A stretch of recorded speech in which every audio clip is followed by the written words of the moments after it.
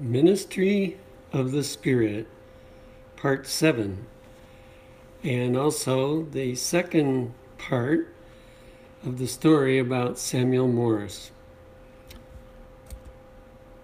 In Acts chapter 2, verses 38 and 39, we're told, "Then Peter said unto them, Repent and be baptized, every one of you, in the name of Jesus Christ, for the remission of sins, and ye shall receive the gift of the Holy Ghost. For the promise is unto you and to your children, and to all that are afar off, even as many as the Lord our God shall call." It was God's plan that after Pentecost, every individual who accepted Jesus as their personal Savior would also be baptized with the Holy Spirit. The sad truth is that many today are baptized only with the water and not by the Holy Spirit. But it's time for that to be corrected. And in the life of Samuel Morris, we see truly an individual that was baptized with the Holy Spirit.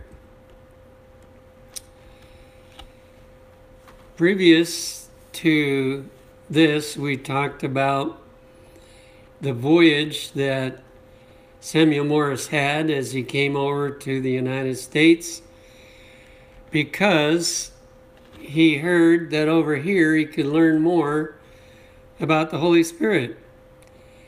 There was one story, though, that I wasn't able to fit in. And just before they could leave that part of the world to head for America, the captain wanted to pick up a few more things that he could bring to sell. And they approached an island. Everything looked quite peaceful, and so they put out a small boat to take some of the men into shore. But after they were part way to the shore, all of a sudden the beach was full of people, and they were on their way to capture the ship. And here's just the outcome of the battle. The captain then went to his cabin and signaled Sammy to unlock the door. When the door swung open, the captain staggered into the room, more dead than alive. He was completely exhausted from loss of blood and the long, terrific struggle. He sank to the floor in a faint. Sammy pulled him into his bunk and bathed and dressed his wounds as best he could.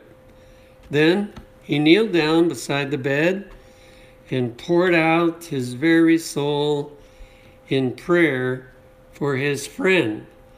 Now, previous to this time, the captain had received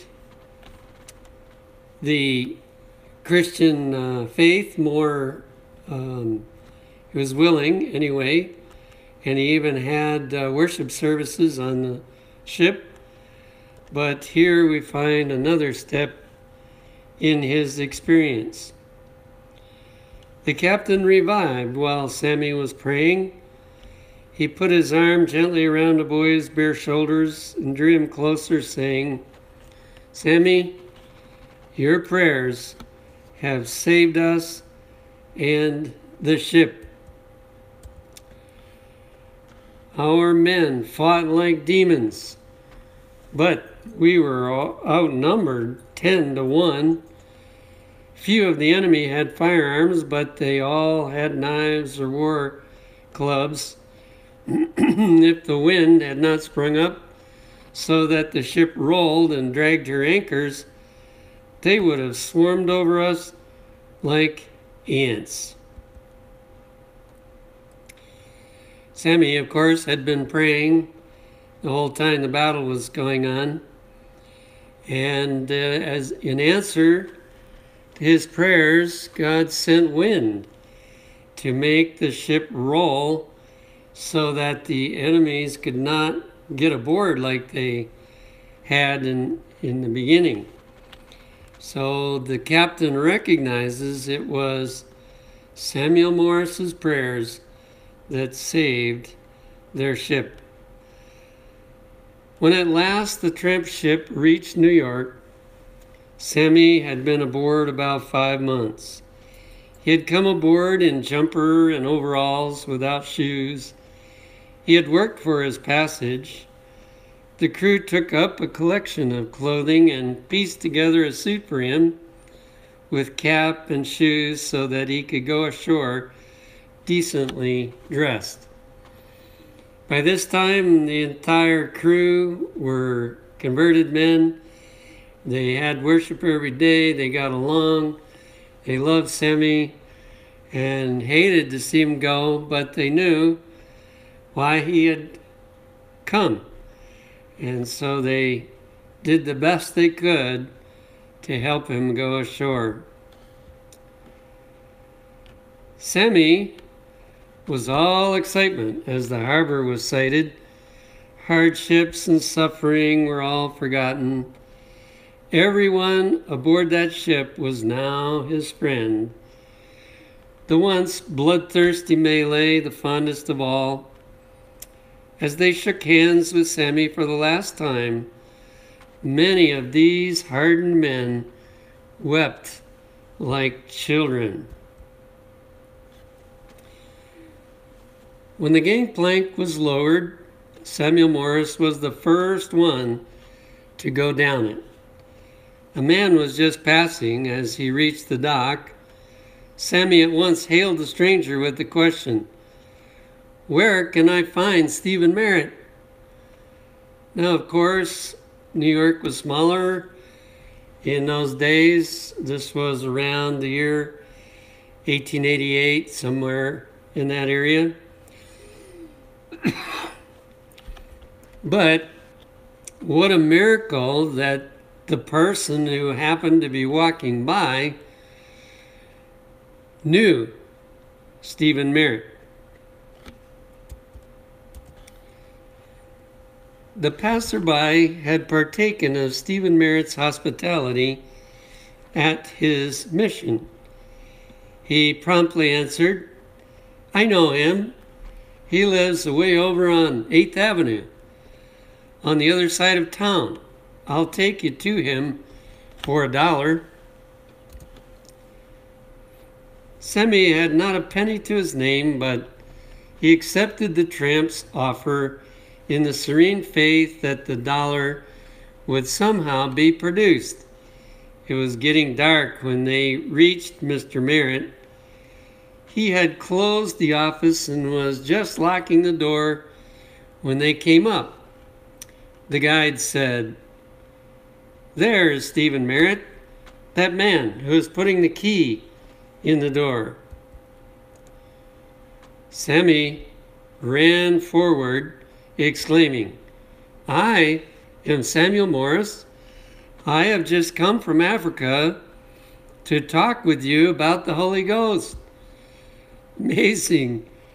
You know, the reason I love this story is he was obsessed with learning more about the Holy Spirit, and how many of us today are as excited about receiving the Holy Spirit as he was. And so he traveled all this distance, and the first thing out of his mouth is, "I came to talk to you about the Holy Ghost."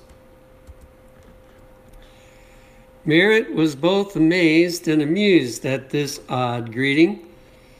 He asked Sammy if he had any letters of introduction. "No, I had no time to wait," replied Sammy. Getting the Holy Spirit, getting more knowledge about the Spirit was so important to him that he couldn't wait for anything. He left immediately, as you remember in part 1, to find more about the Holy Spirit. Sammy started for the mission when the tramp who had guided him called out, "Where is my dollar?" Sammy, who never doubted the providence of his heavenly Father, merely waved his hand in the direction of Stephen Merritt, saying, "Stephen Merritt pays all my bills now."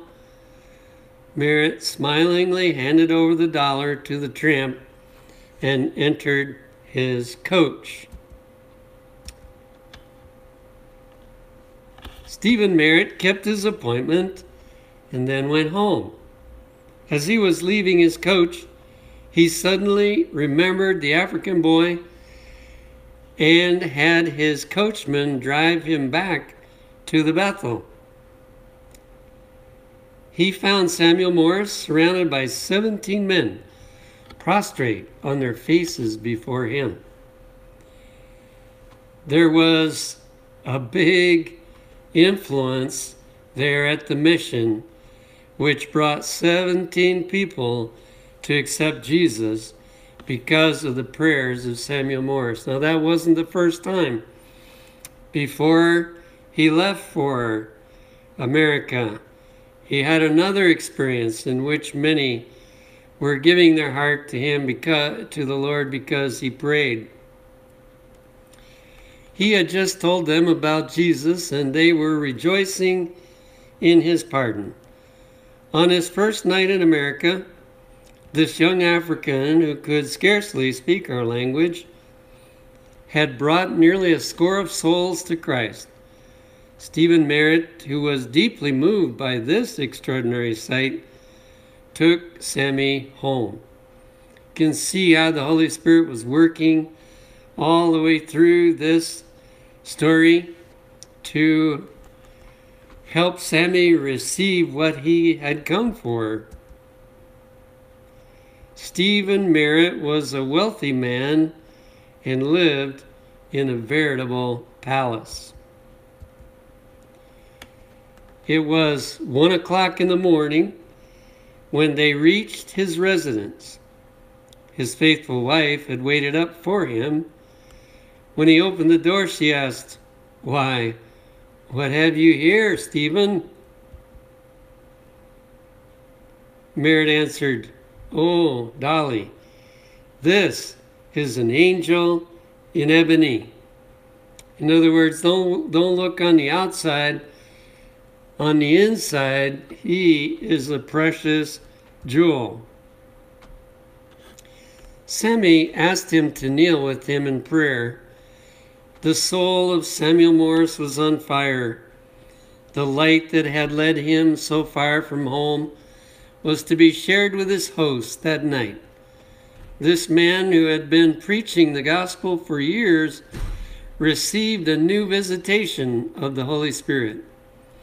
In those few moments of prayer uttered by an unlettered black boy, the man whom Bishop Taylor had selected as his secretary had a revelation of the reality and power of the Comforter such as he had never known before. So, again, we see the power of the Holy Spirit, and we see the contrast between the way we are and the way Sammy was. Even though he had informed Samuel Merritt that he had come to talk to him about the Holy Spirit, he hadn't said a word about it. And so Sammy wanted to pray with him, and the Holy Spirit was poured out abundantly on that occasion.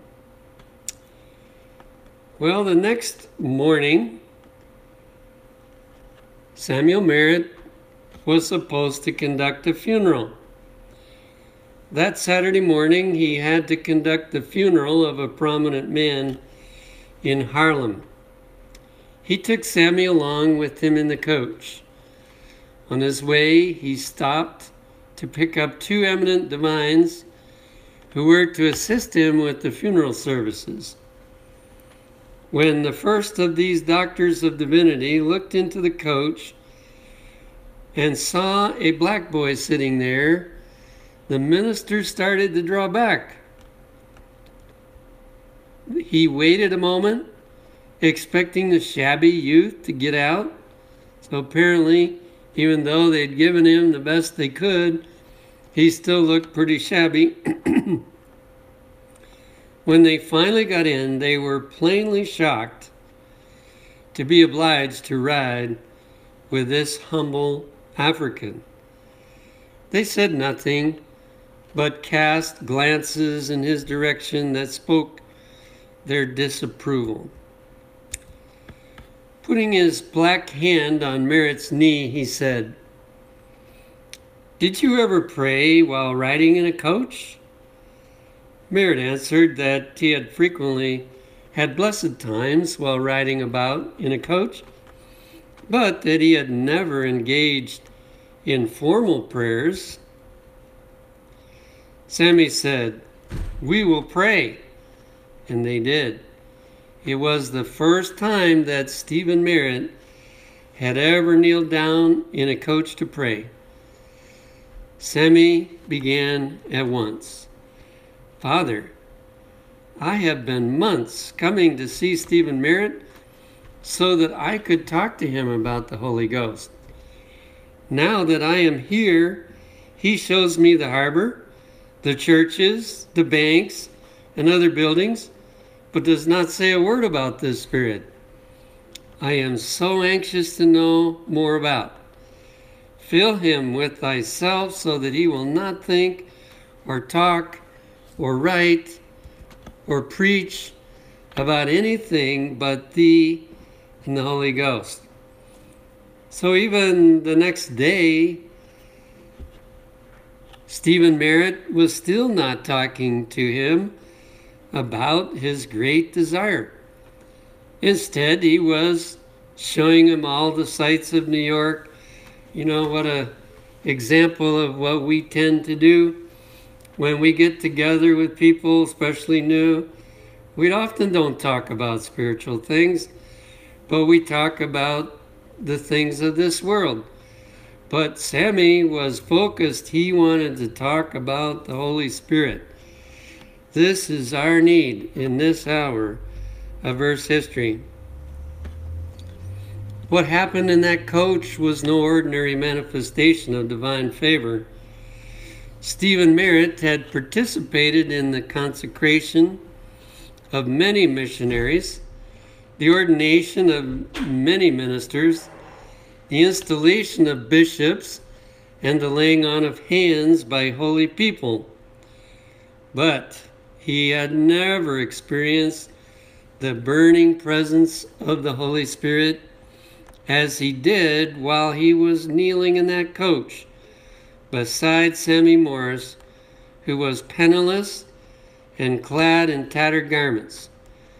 Merritt's whole life was changed in that amazing moment. And as you read to the end of the book, it is incredible what the Holy Spirit did through Stephen Merritt.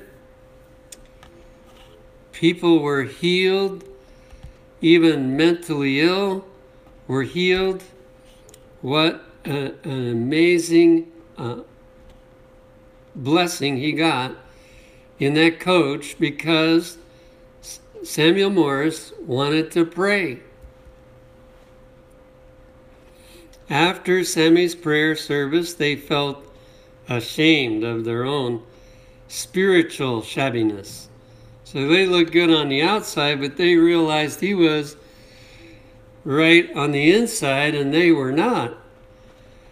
Well, as a result, they took him to a clothing shop and they fitted him up with the best clothes they could find for him.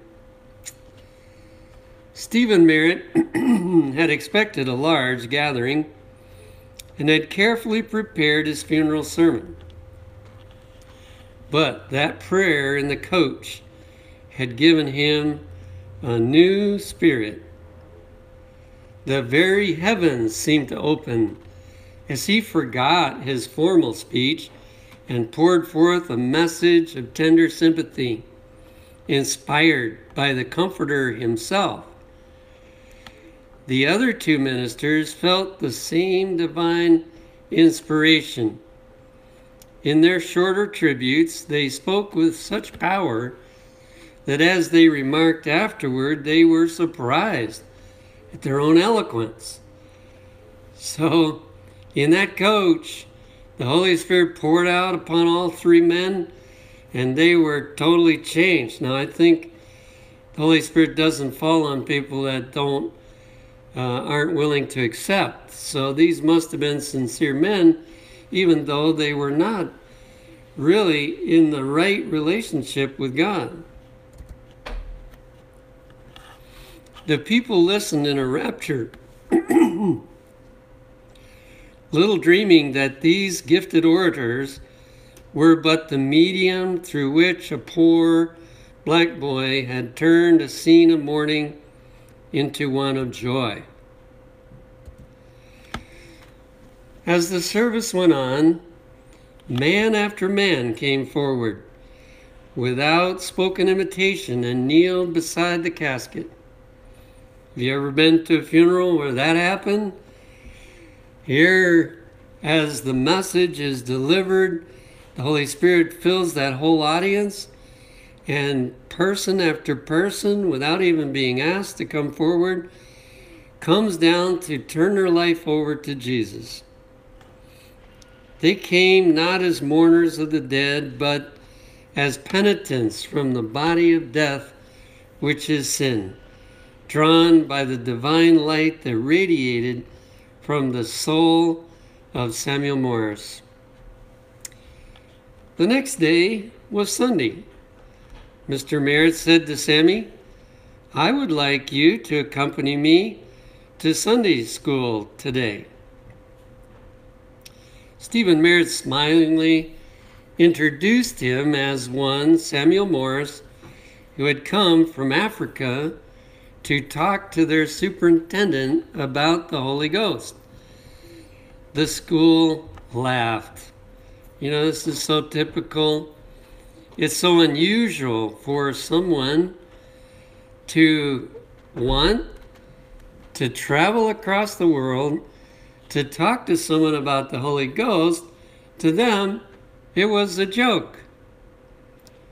The school laughed. After this introduction, Merritt was called from the platform to attend another matter. A moment later, when he returned, lo, the altar was full of young people weeping and sobbing. Sammy was standing by the railing praying. So the laughing stopped, and the Holy Spirit took possession of these young people. And they were aware of their sinfulness and interested in dedicating their life to God. Sammy himself was perfectly calm.